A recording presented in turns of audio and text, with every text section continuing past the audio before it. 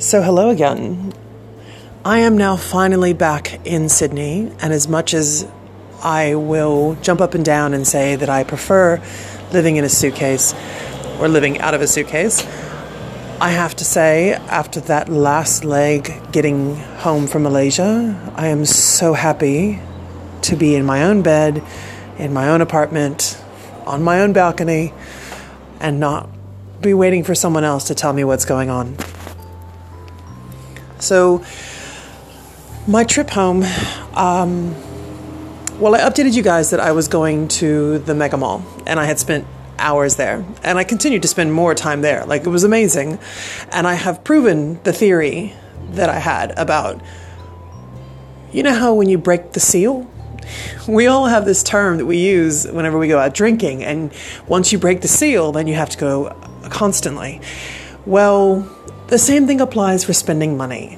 I had done so well in Malaysia. I had really just gone to work, gone to the hotel, bought little bits and pieces here and there, but nothing big. Man, one afternoon at the Mega Mall, and every bit of money I had put aside, gone. And on a lot of stuff, like, Malaysia's got some great shopping. And if you really have the ability to go and just think outside of what you need, it's fantastic. I'm not a massive shopper. Like, I love to buy pretty things, but if I don't need it, I don't buy it. Malaysia's the place to go if you really don't need an excuse. Oh my gosh, fantastic.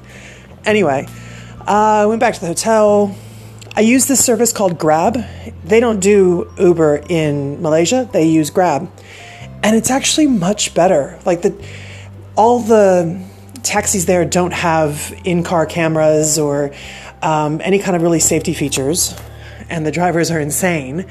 But Grab requires all these things. So all the drivers have cameras inside. You can track where you are. You can pay with either cash or credit card or Grab points. In Malaysia proper, they actually have Grab points to pay for everything. So you can set up an account where you put all your spending in one place, and you use the QR code on your phone to pay for things in shops. And almost all the shops accept them, so it's really good. They also have a great thing in their app where you can set up an emergency contact.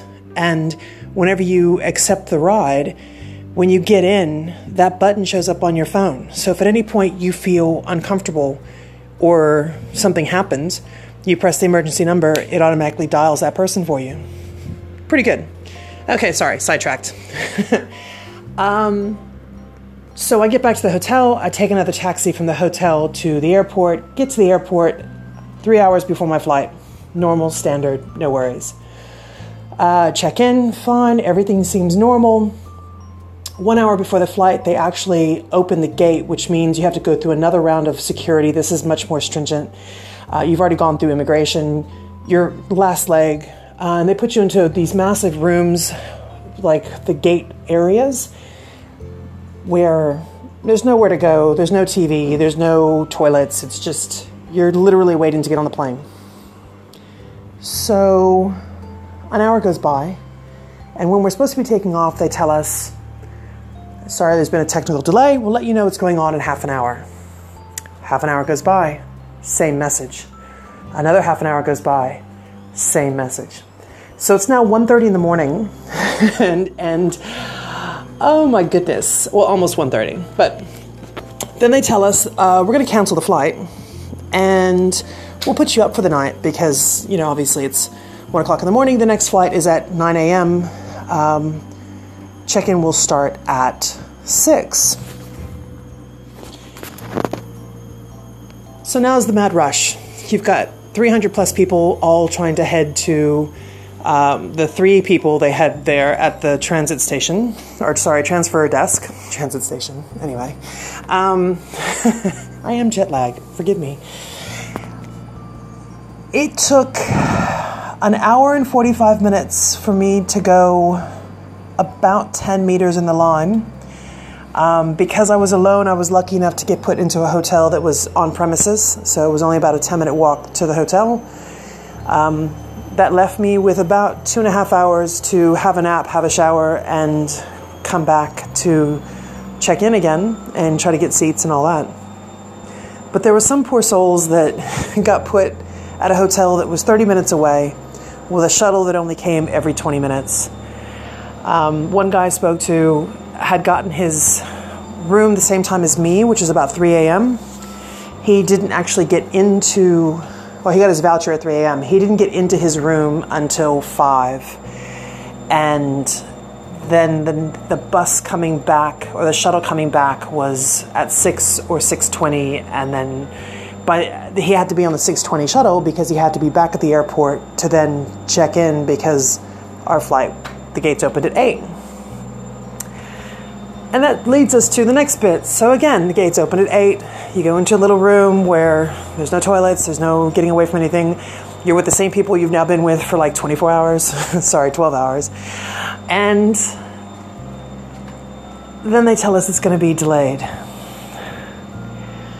Honestly, I get things happen when you travel. It's part of the process. You learn a lot about yourself when you travel. You learn what you really can and cannot live without. You learn whether you're the kind of person who packs way too much or the kind of person who doesn't really ever pack enough, And then when you're in airports, I think is when you see the real truth about people. So the people who are going to be rude in an airport are the people who are going to be rude in everything. Because honestly, we're all in the same situation. So yesterday morning, that tested me. That really, my patience was done. I'd had 2 hours sleep. I hadn't had a proper meal since probably 8 o'clock the day before. I was just over it. The flight finally took off at 10, so we were only an hour behind. We landed close to 9 o'clock at night, which, I was meant to be at a meeting at work yesterday around midday, so I was a little behind in my schedule.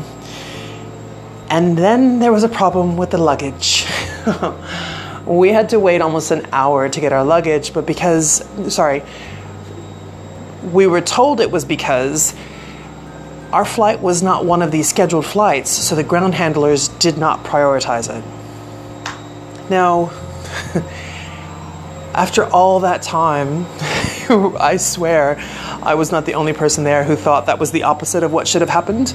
I felt like since we had already been detained, that's a terrible word to use, but since we'd already been held against our will for 12 hours beyond when we were meant to be where we were supposed to be, I thought we should have gone first, but I was, ground handlers have their own rules, and the airline was definitely not in our favor.